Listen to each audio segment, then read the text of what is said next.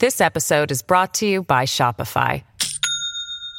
Do you have a point of sale system you can trust, or is it a real POS? You need Shopify for retail. From accepting payments to managing inventory, Shopify POS has everything you need to sell in person. Go to shopify.com/system, all lowercase, to take your retail business to the next level today. That's shopify.com/system. All right, here we go with Baldrey's Beat. Keith Baldrey, Legislative Bureau Chief for Global News. Morning, Keith. Good morning. Let's start with David Eby now, the Premier designate of British Columbia. And it's a caucus meeting today, right? Yeah, so this is the beginning of the transition of the leadership from John Horgan to David Eby. It's already in motion, but we're going to see it play out today. 1 o'clock, there's a caucus meeting, the regular 1 o'clock caucus meeting. Government caucus meets every day at 1, but today is going to be a bit of a show, as David Eby will be attending the first one in quite some time, and now he's attending as the Premier designate. Right. So it's going to be a photo op. We're going to have shots of he and Horgan walking out of the Premier's office, and then walking. We're not, of course, allowed into the caucus room, but there are exceptions, and that'll be exception today. Cameras will be in the caucus room to show David Eby coming in.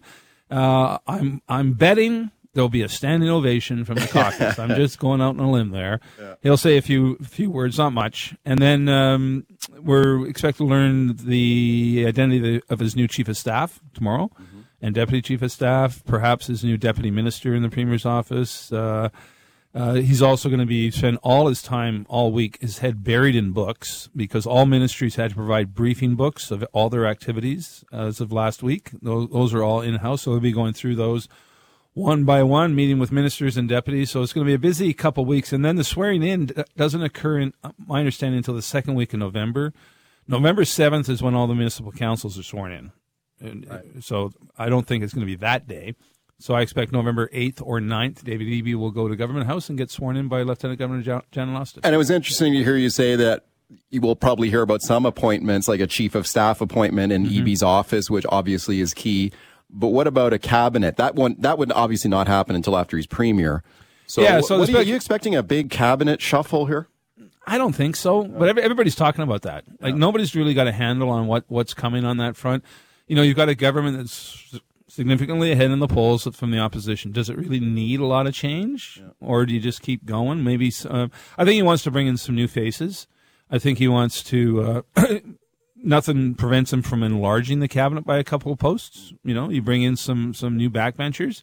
I'm not sure you move a lot of people around, but again, who knows? I mean, it could be a significant cabinet shuffle. I think if he's already said he has no intention of calling an election before 2024, so it would make more sense, I think, to make some sort of tinker around the edges right now, and then make the big shuffle closer to the election when you really bring in a lot of new blood. You have the proverbial "are you running again" conversation with your cabinet. If you're not running again, you get replaced. And I think there's more of those. That would be a bigger shuffle closer to the next election. Why do you think he would want to wait for an election? I mean, he'd have a pretty good argument to make right now that I need a mandate from British Columbians. I was not elected as the Premier. Considering what happened to municipal mayors in the municipal elections, I don't think you want to go near the electorate right now. Right. The electorate is not exactly supportive of incumbents. So many incumbents, record number of incumbents, lost their jobs. The economy is still struggling. Now is not the time, I think, to go in front of the electorate. Including Kennedy Stewart, whom he personally endorsed, and then Stewart got smoked. Very questionable move. I don't know why Eby did that. I mean, he's running to be the Premier. Why you would step into municipal politics on that way is just a lot of head shaking in the NDP caucus, I can tell you, over that move. Okay, we also have the aftermath of this very messy leadership process, and Anjali Appadurai, of course, disqualified his only opponent. The accusations that the environmental movement or the Green Party was trying to infiltrate and take over the party. She signed up a ton of new members. A lot of them are environmental activists. She put out the number 14,000. Yeah, that's a lot. And Eby was asked about that last week. What about all these new party members that she signed up who want a much more aggressive climate change policy from this government? Here's what he had to say, and then they'll get your thoughts. So here's Eby. Those young climate activists who are committed to that issue, you are a vital part of the future of our party. I welcome you. I want to work with you. Your thoughts? Well, I've got a column out today that about how David Eby should basically stick to John Horgan's script, which got the NDP into power and won a record election in 2020 by being basically a moderate centrist left party, not a activist party. You want to go the activist route, welcome to opposition. And that's always been the age-old debate within the NDP. Do you cling to really ideological beliefs that aren't popular with the general public in the hopes of maybe forming government, which you never will, or do you compromise and have more moderate positions and therefore reach to the centrist moderate voters? And that's what the NDP did in 2017. That's what it did in 2020 by an impressive margin where it formed power. So it's always, do you stick to ideology or do you want to form power? And that's the challenge for David Eby. So I don't think he's going to embrace Angeline Apaturdai's policies in terms of banning fracking, getting rid of the LNG industry, basically dismantling the forest industry by banning all old growth, logging, and any other number of issues. It's just you want to doom yourself to the electoral desert. Go that way. Okay, speaking of new premiers, let's take a look next door. Danielle Smith, the new premier of Alberta. Here she is speaking to a convention of her party, the United Conservative Party.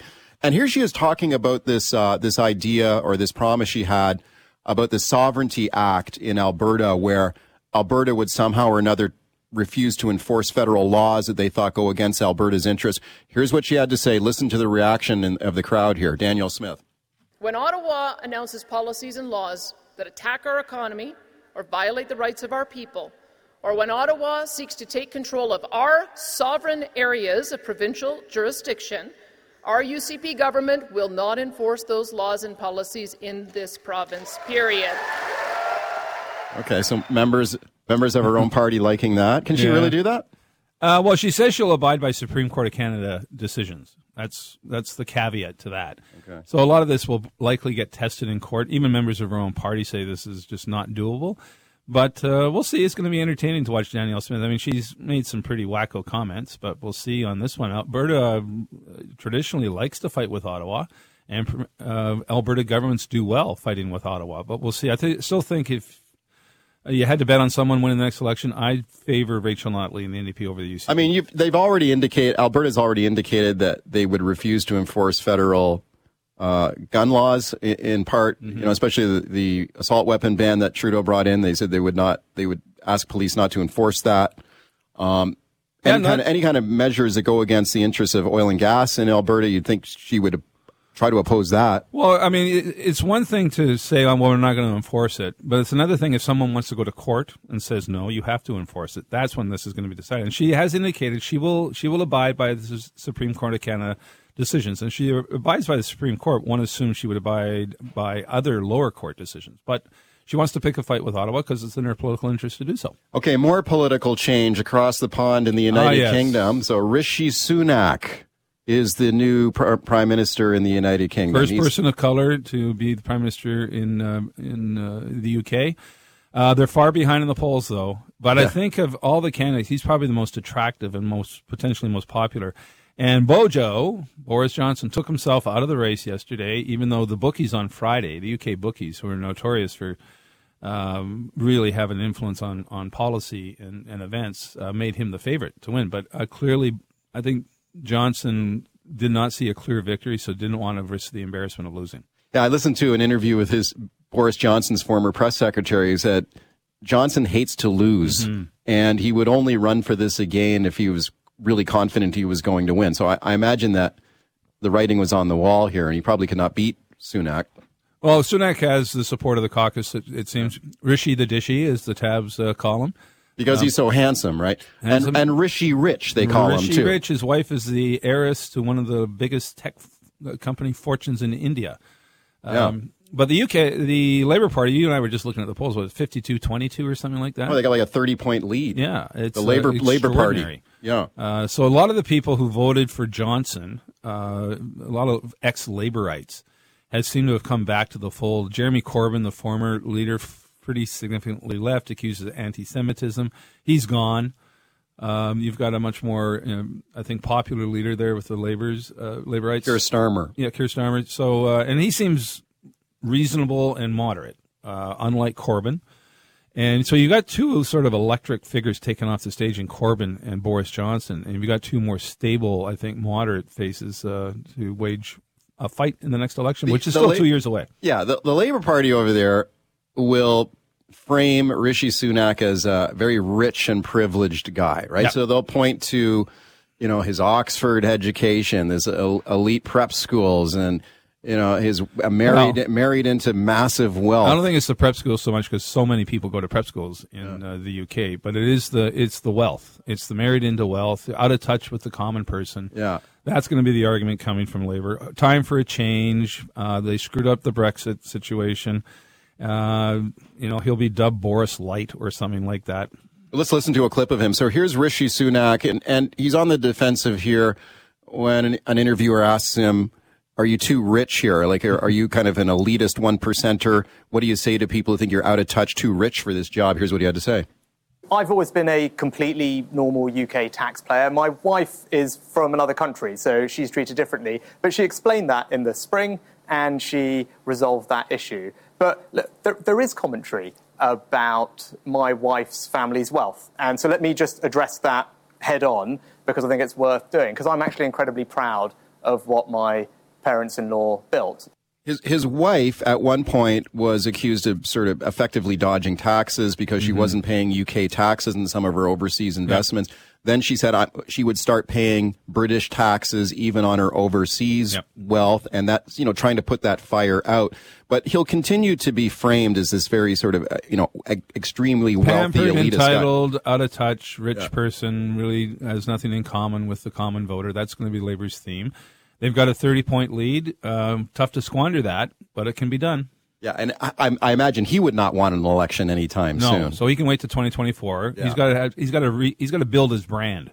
Right. I mean, right now his brand is on display within the Tory caucus. Hopefully, he does party. It better than Liz Truss did. Oh, Liz Truss! What a disaster that was. But the Conservatives are in a lot of trouble in the UK. There's no question. This episode is brought to you by Shopify. Do you have a point of sale system you can trust, or is it a real POS? You need Shopify for retail. From accepting payments to managing inventory, Shopify POS has everything you need to sell in person. Go to shopify.com/system, all lowercase, to take your retail business to the next level today. That's shopify.com/system. All right, welcome back to the show. It's Keith Baldrey is my guest. Baldrey's Beat. Phone lines are open. 604-280-9898 is the number. Star 9898, toll free on your cell. Ed on the line in South Surrey. Hey, Ed. Yes, I'd like to run a little theory behind you. Number one, I assume McCallum hasn't conceded for the third time. The absentee vote, where's that? But I've got a little theory here. When I was listening to the campaign running up to the vote, the only people I see spending money were Mr. Hogg and McCallum, the only on CKNW. Brenda Locke had nothing. I feel that Hogg was there to help McCallum to defeat Brenda Locke. What say you? Okay, thank you. Well, McCallum now, I believe McCallum is now finally he's dropped his recount. Yeah. At first he wasn't giving up, but he's conceded now. Yeah, it was close. I think you can argue that Sue Dhaliwal may have cost McCallum the election. I think they share the same pool of voters, and he got a relatively small number. But that, if you take Dhaliwal's voters and put them in McCallum's camp, McCallum's the mayor. So Brenda Locke, the incoming mayor there, is you called that one too. You said Locke was a lock. It looked like going into that. So where does that end up with the police force? Well, that's I've talked to Mike Farnworth about this. He says the ball is in Locke's court. She's got to come up with a plan that does not jeopardize policing levels in Surrey, and even for a short-term period, for a transition. You've got to show. So Farnworth says his chief responsibility is to ensure there is effective and safe policing in Surrey at all times, and a move back cannot jeopardize that. So Locke has to come up with a fairly detailed plan to undo this thing, but it can be done. To keep because her position is to keep the RCMP, right? Yeah, but if she can come up with a plan that shows there's no reduction in police service levels with going back to maintaining the RCMP, it can be done. But the work is ahead for her. It's not too far down the road to undo it. I mean, I know she says it's not. Well, she says it's not, but again, she has to have a plan. Yeah, and she has not presented a plan, and it's got to be a very detailed plan. Corey in Burnaby. Hi, Corey. Go ahead. Hey, guys. Yeah, I just want to call about David Eby. I mean, I feel this guy's going to be really bad at leading the NDP. I mean, he can barely lead a leadership race, so how's he going to be leading a party? I mean, just the other day with his acceptance speech, I mean, it was like all over the place. He was stumbling. It was like, okay, this is not a good jump out of the gate here, guys. But as a conservative, I'm really happy he's in. Well, I'm sure thanks for the call. The BC Liberals are happy to have him rather than Horgan in there. Well, Horgan is, he's leaving office on a high. We've never seen a premier this popular, and not just popular once, but sustained for 5 years. It's extraordinary. So it's going to be. I'm not sure that's a fair comparison for Eby, because I'm not sure anyone can really compare to Horgan. And you don't have to be a great firebrand populist speaker to succeed. I mean, he's not a great. I thought he sounded nervous during his news conference. There's some long awkward pauses. Anyway, your thought. Yeah, no, he's not the best communicator, but he's a very intelligent guy. I wouldn't underestimate him at all. Yeah, but again, right. I think the key for success for Eby is not his public speaking; it's his public policy. Right. Fit in one more. Jim in Surrey. Jim, you got 30 seconds. Go ahead. Good morning, gentlemen. I heard John Horgan say that he had David Eby had his support and he had the support of the caucus. But excuse me, that doesn't mean a thing, because you need the support of the people. The people are the ones who put you in power, and the people are the ones you work for. So I think there's something fundamentally wrong here when there's a leader change. So you think there should be an election? You think there should be an election? I think there should be an election within a certain period of time. 20 seconds, Keith. Yeah, so we've seen situations where leaders call an election pretty quick. Bill Van der Zem did back in 86. Christy Clark waited a while before she went to the polls. Again, he's got to the fall of 2024. I still think there'll be an early one, but I don't think it's going to be this spring.